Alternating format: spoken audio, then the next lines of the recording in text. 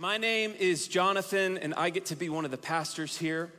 And if we've not met, just a little bit about myself. First of all, I'm one of the lucky ones that was able to marry way up to my wife, Andy. She was leading worship up here just a few moments ago. She's incredible. And together we have two incredible kids. They are unstoppable. They are squirmy and hilarious and talkative, and they love people.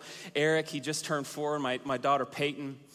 Another pretty poignant fact about myself that maybe you would have learned by now if you know me, but if you don't, it's that I was born and raised in the great state of Texas. Any other Texans in the house? Yeah. You're like, oh no, not one of these guys. We know the Texans. I was born and raised in Texas, but a lot of people think that it's blasphemous when I tell them that I made my way north to the state of Oklahoma to go to school. I went to the University of Oklahoma, Boomer. Hey, there's a few Sooners out there. I appreciate that. I went to the University of Oklahoma, and here's the one thing that these two states have in common. It's that football is life. In Texas and Oklahoma, football is life. And when I went to the University of Oklahoma, that first semester, I lived right across the street from the football stadium. Yeah, so on Friday nights, right before game day, people would start rolling in and they'd start setting up shop in the apartment complex parking lot where I lived. Literally trucks, they'd have their tents, their tailgates, their living rooms, you name it, their big screen TVs, I kid you not, projectors, the whole deal was set up every single Friday night to the point where I could not leave for 2 days. The entire city of Norman shut down for 2 days because football is life. Anybody ever been to a football game? Yeah, it's different, right? Like watching it on TV is fun, but when you actually get to go to the game, you step into that stadium, there's 80,000 people or whatever it is, and they're all going nuts. Half of them are wearing one color. The other half of the people there are wearing a different color. One side is chanting one thing, the other side's chanting another. And you're watching this game play out, and it's crazy. There's marching bands, and there's people doing flips up in the air, and acrobats, and fireworks, and shows, and concerts, and loud sounds, and everything is so incredible. You know the feeling? Maybe you've been to a game where you're like in the fourth quarter and it's like crunch time, right? The game is tied, high stakes. You're in the end zone, your team is in the end zone, and the quarterback snaps the ball and he runs back and he fake pumps it and then he hands it off to your star running back. He runs through the line and bam! He gets laid out. People are just piled on top of him, pile, and they start to disperse. They go back to their huddles, and there you see your star running back laying flat on his back, and he's not moving. And just like that, the air gets sucked out of that stadium. Anybody know what I'm talking about? See, the reality is that our lives are a lot like this, that we are like that running back, that in life we will get knocked down. We've been talking about this for the past couple of weeks. The question is not will we fall, the question is when we're gonna fall. And the reality is that there are two sides that are looking at this fall, watching and waiting to see what we're gonna do. There's one side that secretly is hoping that you stay down, right? I hope he stays down, because if he gets back up, he might run down the field, he might score, we might lose this game. I hope that he stays down. But then there's another side, just cheering and hoping and praying, asking the question, is he okay? Did he break his leg? Did he break his arm? Is he gonna get back up? There's a lot riding on this question. And I make this point because I think so often in life, it's so easy for us to think that what we do in our life, the choices that we make, the decision to get back up or to just stay down, it doesn't have any real value or real importance. But the reality is that all of the heavenlies in the spiritual realm, they're all looking at you to see what you will do next. This is good versus evil. This is dark versus light. This is heaven versus hell. It is a big deal what we do next. Will we get back up? Charles Spurgeon, he encapsulates this perfectly when he says, consider how precious a soul when both God and the devil are after it. Consider how precious you must be if the God of all creation is after you, is pursuing you, and so is the devil. So, last week, Pastor Scott talked about the advocate that we have in Jesus, right? We read out of 1 John 2, it says, "My dear children, I'm writing this to you so that you will not sin. But if anyone does sin, if anyone does fall, we have an advocate who pleads our case before the Father." We have somebody that's on our team. We've got a coach on the sideline that's calling our name and cheering us on and reaching his hand out to pull us back up when we fall. And if this were the end of the story, it would be great news, because it'd be real easy to get back up, right? Like we fall, we mess up, there's God, his loving hand is outstretched, his grace is there, he pulls us back up, easy peasy. But if the reality is this, I don't know about you, as we've been talking about this over the past couple weeks, sometimes when we fall down, it's really hard to get back up. It's not easy. It can be really difficult. Why? Because we don't just have an advocate, we also have an enemy. His name is Satan, which actually means accuser.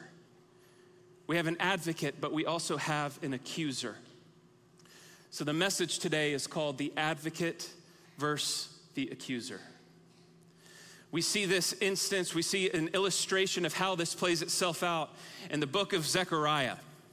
Now, Zechariah was a prophet, and God would speak to him through visions and dreams. And they actually get pretty wild. So if you're ever bored on a Friday night, just sit down and read the book of Zechariah, and you'll get the same dramatic effect of watching like Inception or something. It's like wild stuff that Zechariah sees. But the vision that I want us to look at today is one that's found in chapter 3, and here we find Joshua. Joshua is the high priest of Israel, okay, which is important because it means he's like the top dog. He's the leader of God's people.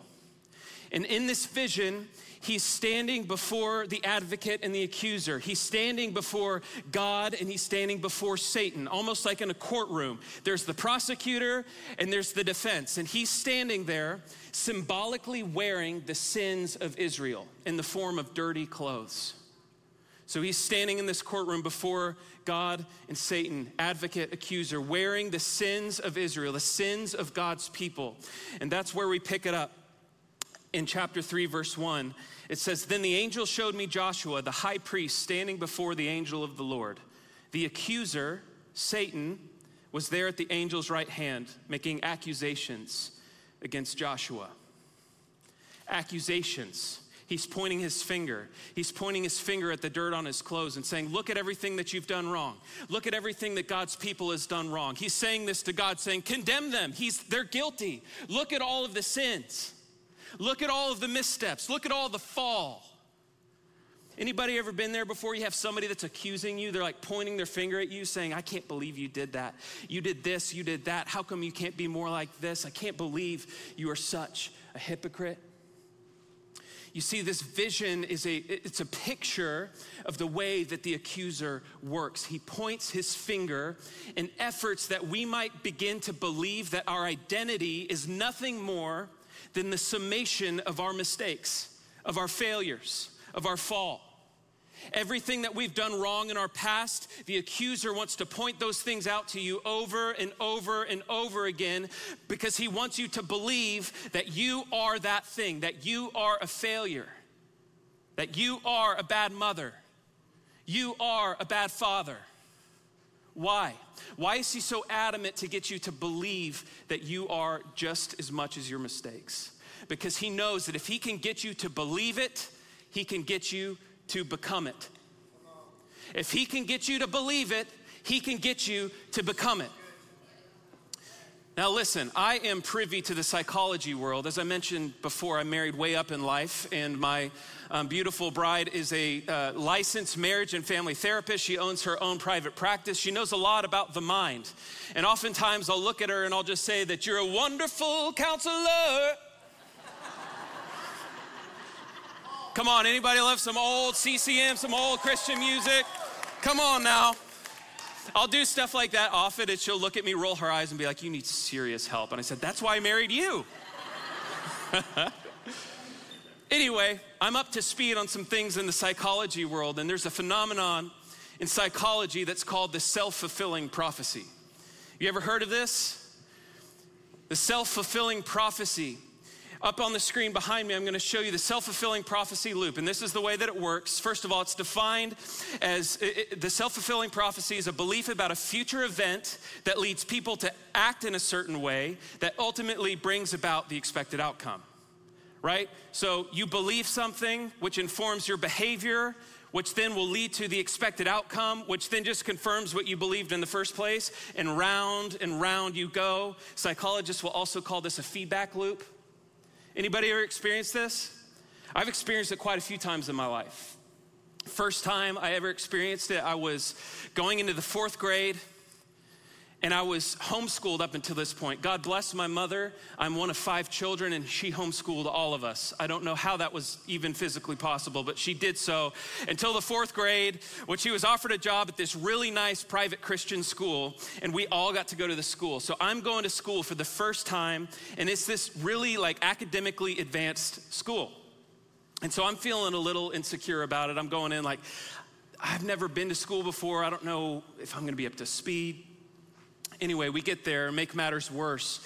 I quickly found out that a majority of the kids that went to this school, they went to another school after that school. So after they left school, like all the normal people, then they went to another school where they continued to have extracurricular assignments and tutoring, and they kept working on their homework and everything else. So these kids are like super sharp, like the smartest of the smartest kids. And there I am walking in already with my predisposition insecurity that I'm not gonna maybe be as far along as I thought. And I'll never forget, I went into math class, and I sat there, and the teacher got up to the chalkboard. Yes, it was a chalkboard, real chalk, it was green. Starts writing, well, the invisible denominator times the division of the multiplicate number goes over here, and then you divide that by anybody know the answer? And all the hands shoot up. Meanwhile, this is me.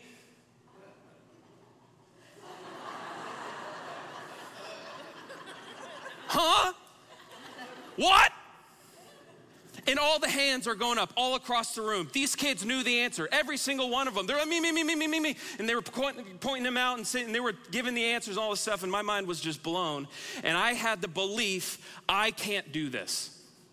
I'm not smart enough for this. I am bad at math. So that began to influence my behavior. When I came home, what did I avoid like the plague? Math. I wanted nothing to do with it. So when test time came around about a week later, I filled the thing out as like 20 questions, turned it in, not feeling super great about it, but I gave it my best. 2 days later, the teacher starts making the rounds, and he's passing the tests back out. You know this moment, it's traumatizing for a lot of us. And I'm doing one of these, I'm like, what did everybody get? Look left, 100, great work. Oh, suck up, right? Oh, 97, great work. Oh, well done, great. 96, 90, A plus, great work, you're awesome, you're the best. And then the teacher comes to my desk and puts my test face down. It's a bad sign. The test comes back face down, it's bad news. So I did the little peel the corner back and just take a look at what it was, and you'll never believe, or maybe you will, what I saw. 0. Goose egg, nothing, nada. I had heard about kids getting zeros on tests, but it's because they were rebellious and they didn't fill the thing out at all. They just turned it in, empty Scantron, nothing. They went and did their own thing and they got a 0. But I got a 0 after I filled out every single one of the 20 questions. I showed my work and everything and missed every single one. 0. What did that do? Confirm my belief that I am very bad at math and I can't do this. So all the way through college, I was terrible at math. Maybe you've experienced this in your life. Maybe you've walked through something like this. You just think, I am a bad mother because I blew up on my kids. I'm a bad father because I wasn't there for them. I missed the game. I'm a bad business leader. You have another fight with your spouse and you believe, I've got just a bad marriage and we're not gonna make it.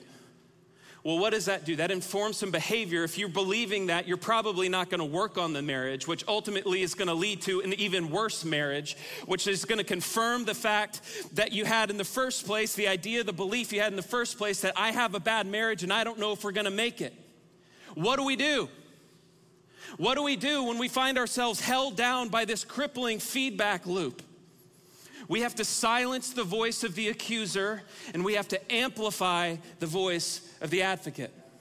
We have to silence the voice of the accuser that's pointing out all these things, that's trying to get you to believe something so you can become something. And we have to amplify the voice of the advocate, which speaks truth. Aren't you so thankful that you have an advocate? Aren't you so thankful that you don't just have one side? Let's pick this up in Zechariah 3 and just see what the advocate has to say. So there we are, accuser, advocate, Joshua's in the middle. The accuser's pointing his finger at all the sin, all the mess ups of God's people. And what does the Lord say? And the Lord said to Satan, I, the Lord, reject your accusations, Satan. Yes, the Lord who has chosen Jerusalem rebukes you. This man is like a burning stick that's been snatched from the fire, which just means a stick would be consumed, but he's been pulled out of it. I've saved him. Joshua's clothing was filthy as he stood there before the angel. So the angel said to the other standing there, take off his filthy clothes. And turning to Joshua, he said, see, I have taken away your sins, and now I'm giving you these fine new clothes. What does God do? He completely removes the basis of the accusations in the first place. Anything that the accuser is saying, everything he's pointing his finger at, the dirt on the clothes, he's taking it completely away so that those accusations have no place to land in the first place. Do you know what's wild about this vision? It was given before Jesus came in the first place. Long before Jesus came and died on the cross and made everything right, we're given this vision, which means it's a revelation to us about God's heart towards us as his people. It's a revelation about the way that God has planned to save us and to get us back up all along. Then Jesus comes and we find out that he became sin who knew no sin, that we might become the righteousness of God. Proverbs 24 says that the righteous man falls 7 times but gets back up. The accuser says, yeah, but you're not a righteous man. But the advocate says, yes, you are. I came, I bled, I died, I hung on a tree, I went in a grave, and I rose again 3 days later, and I give you my righteousness so you have everything that you need on earth and in heaven to get back up. Come on, aren't you grateful for that? Hallelujah. So there you are, just like Joshua in the courtroom, advocate, accuser. The accuser's just putting you on the stand and taking you to court and saying, this is all the things you've done wrong. This is why you're guilty. This is who you are. But Jesus, Colossians 2:14, he canceled out every legal violation we had on our record. And the old arrest warrant that stood to indict us, he erased it all. Our sins, our stained soul, he deleted it all and they can't be retrieved. Everything we once were in Adam has been placed onto his cross and nailed permanently there as a public display of cancellation. Are you grateful? You see, the accuser wants to continue to repeat these things and point his finger at your fall because he wants you to believe that you are those things. Because if you believe you're those things, you'll become those things and you won't become everything that God made you to be. You see, he understands that God created you on purpose and for a purpose. And it's the enemy's worst nightmare to see you get back up and step into those things. That's why the accuser points to our past, but our advocate points to our purpose. There's somebody that knows a thing or two about this in scripture. It's my boy Peter. Peter is one of the 12 disciples. I just want to give you a little background about how he came to know Jesus in the first place and what his time with him looked like. First of all, Peter was a professional fisherman, okay? That's what he did for a living. And so Peter was out fishing one night, all night long through the night, and he caught nothing. I feel you, Peter, that's why I don't fish. I don't catch anything. I go out on the boat, I catch nothing. I just stand there with a pole in my hand waiting to catch something. I don't catch anything. I come in and I'm all defeated. I can really resonate with Peter in this moment. Am I alone? So there's Peter. One other person. Everybody else has better luck. Righteous living, good for you. So Peter, after a long night of catching nothing, he's standing on the shore and he's washing his nets. He's cleaning up for the day. And up walks this man. And he just gets right in his boat and he says, come on. He's like, what? Come on, come out here. And they go out on the boat and he says, put your net down the side. Just wanted to remind you, Peter's a professional. He knows what he's doing. He's telling this, like, I've been out here all night. There's nothing in the water. He says, put your net down the side. And he does so. And guess what happens? Immediately, his net becomes so full with fish that it starts to break. And Peter's initial reaction, he says, get away from me, master, for I'm a sinful man. Pointing to his past, pointing to his sin, pointing to his mistakes, pointing to his failures. But I want you to notice what Jesus says. Jesus says, come and follow me, and I'll make you a fisher of men. When we're looking at our past, when the accuser's pointing at our past, we see our advocate and he's pointing to our purpose. He says, I have something for you to do. So we follow Peter throughout the Gospels, and he does some incredible things. He sees some incredible things. He's one of the first disciples to be recruited by Jesus, and he's actually in the inner circle. You see, there's 12 disciples, but there's 3 that are really close to Jesus, meaning that Peter was allowed to see and experience things that even some of the other disciples weren't able to see and experience. Peter's the guy that stepped out of the boat and walked on water. He walked on water, actually. And then Peter was the first one of the disciples to have revelation from God about who Jesus really was. So we see this scene where Jesus is with the disciples and he's talking to them and he's saying, hey, like, what's everybody saying about me? What are people saying that I am? In fact, who do you say that I am? And Peter's the one that pipes up and he says, you are the Messiah. And notice what Jesus says to Peter. Matthew 16:18, and I tell you that you are Peter. Pause there for just a moment. This is significant because Peter's birth name is Simon. So in this moment, Jesus is giving Peter a new name. Peter, your name is now Peter, which means rock. And then he says, on this rock, I will build my church, and the gates of Hades will not overcome it. You see, he gives Peter in this moment this incredible purpose, this incredible calling. He says, Peter, I'm going to use you to build the church, not just in your lifetime, but for generations and millennia to come. I'm going to use you in a mighty way. He gives him this incredible purpose. Jesus was man, but he was also God.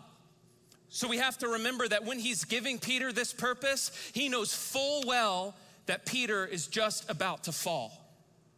This is significant because a lot of times I think that we surprise God when we fall. We think that our mistakes surprise him, catch him off guard, that he can't work with it.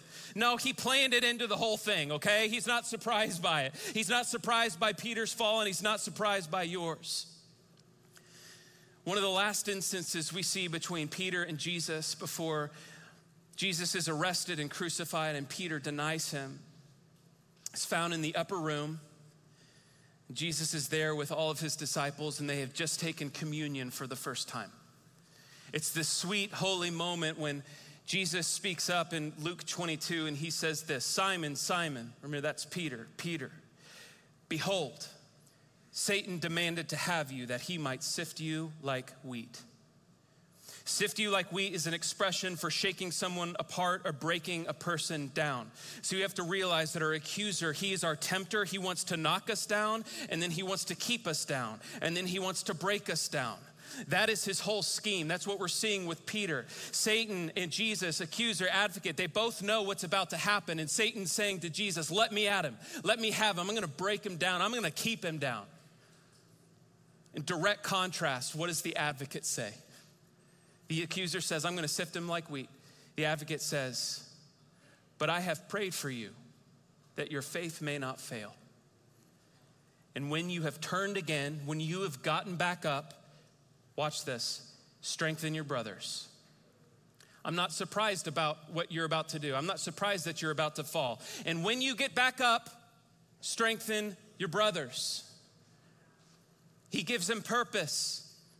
The accuser points to the past, he points to the fall, but your advocate points to the purpose. Strengthen your brothers, follow me, I'll make you a fisher of men. I'm gonna build my church on your shoulders. I'm gonna use you to do incredible things. And then Jesus is arrested, he's taken off, he's crucified. Peter denies that he even knows Jesus after all of that. After everything that he saw, after walking on water, Peter denies that he even knows Jesus. And he feels so guilty about it. He has so much shame about it. Fast forward, it's not the end of the story as we know. Jesus raises from the dead. He comes back to meet with his disciples. And there's a profound moment that we see in Scripture when Jesus comes back to Peter. Let me set the scene. Maybe it sounds familiar. Peter's out on a boat all night. Doesn't catch a single thing. God bless you, Peter. I feel that, Peter. Why do you do this to yourself, Peter? They're out there on the boat and Jesus walks up to the shoreline. He says, hey friends, you caught anything? And they're like, no. Like, thanks for pointing that out. Thanks for rubbing that in. And he says, well, try throwing your net on the right side of the boat. And they're like, whatever, might as well try. Throws his net on the right side of the boat. Boom. They catch so many fish that they can hardly haul it in. I can only imagine that Peter in this moment is like, oh, I've seen this before. Oh, I've been here before. I know who that must be. And then John says, it's the Lord. And he gets out of the boat, he jumps off the boat, and he swims to the shore. And the rest of the disciples come to the shore, and they have this sweet reunion moment where they're sitting around the fire with Jesus, breaking bread together and talking, which is such a beautiful thing. But I have to imagine, maybe a little awkward? Like, you know that moment after you like do something not cool to somebody, and then you see him again for the first time? It's like a little awkward. There's sort of an elephant in the room. There's some ice that needs to be broken. I want you to notice how Jesus breaks the ice. First of all, he comes back to the very beginning, which I think is just this beautiful symbolic reset button. Like, I'm coming back to the place where I first met you, Peter, where I first called you. And here I am again. And he asks Peter, he says, Peter, do you love me? And he says, of course I do, Lord. Then feed my sheep. Purpose. He says, Peter, do you love me? Again, a second time. Yes, I love you, Lord. Then feed my lambs. Purpose. And then a third time, he asked Peter, do you love me? One time for every one of his denials, every one of his falls. Of course I love you, Lord. Then feed my sheep. He is not concerned with your past mistakes because he paid for them. He made a way for you to repent and accept the grace that's been given to you so that you can step back up into your purpose. The accuser points to your past. The advocate points to your purpose. When I was in college, I had a season where I felt a lot like Peter. I had one foot in the world, doing, saying, acting a certain way that was not right. And I had another foot in the church, doing, saying, acting what I knew was right. And I lived like that for a little while. All the while, the voice of the accuser began to get louder and louder in my head. I knew that I was doing wrong. I knew that I wasn't right. I knew that I was living in some unrepentant sin. And I started to believe that who I was, my identity, was all of the things that I've done wrong.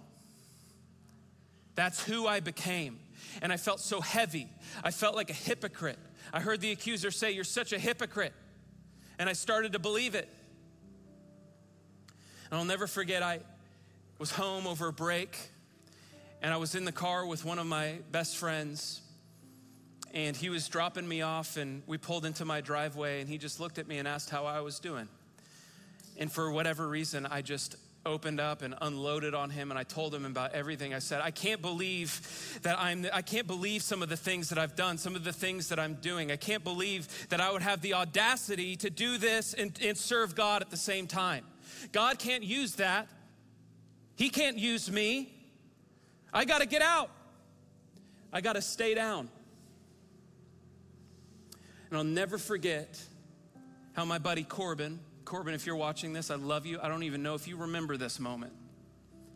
He just looked at me and he smiled. And he began to speak life over me. He began to remind me of my true identity. He began to remind me that my identity is not the summation of my mistakes. That Jesus loves me and he calls me and he's called me to a great purpose, a great calling, a good work to do. And that he's made a way for me to easily repent, turn from those things that I was doing wrong and accept the grace that's been freely given by God in the first place and walk in the purpose that he's given me. I'll never forget that moment because it was a turning point for me where I feel like I truly understood this gospel for the first time. He loves me. He loves you. So much that he came and died on a cross for you, to pay the price for you, to reach out his hand and pick you back up. And now, because I had this moment where my buddy, honestly, my friend Corbin, he helped me silence the voice of the accuser and amplify the voice of the advocate. I was able to step into the things of God, into the purpose of God. It's what brought me here in the first place, where I'm getting to do what I love to do. And we're seeing God move through this house. And what an honor and a privilege it is to get to be a part of it.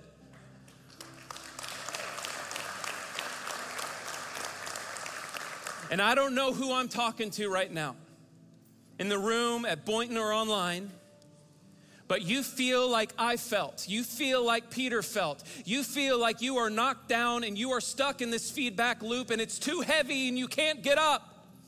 I want to speak a better word over you today. I want to speak life over you today. God loves you. He's not surprised by your fall. It didn't catch him off guard when he hung on that tree. He saw the whole tab and he paid it in full. He made a way for you to get back up.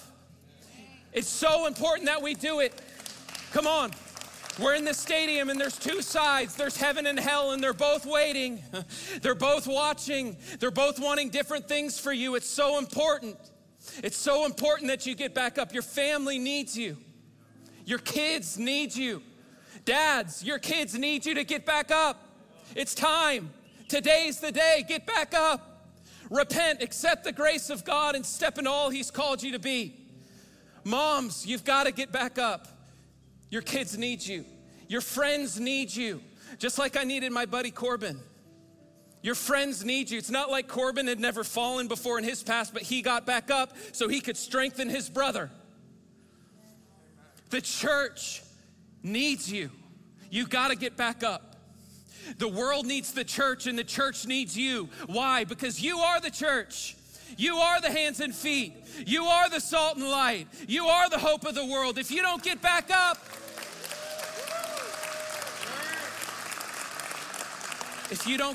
up, you will never step into the plan and the promise and the purpose that God Almighty has preordained for you to do before the foundations of the earth. You'll never step into it, but if you do, if we do, we'll change the world.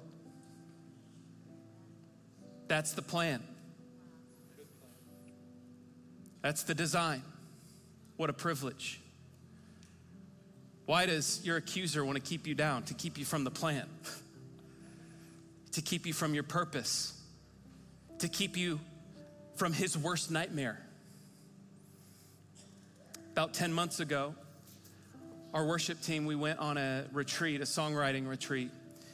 And it was such a special time. We got an Airbnb up in Stewart and just a little getaway for us to kind of seek the Lord and write some songs. And the first night was such a special, sweet time because we just opened it up in worship and in prayer that the Lord would give us songs to sing, that he would download to us the words that he wanted to be on our lips, on the lips of Journey Church. What is the songs that you want us to sing, Lord? And he gave us a lot of songs, which I can't wait to share with you coming up in 2023. We're gonna be putting out a lot of these songs and this music, just a little teaser for you. I cannot wait for that. But one of the songs that he gave us was that night. It was about midnight, and it was called Awake, which we sang this morning.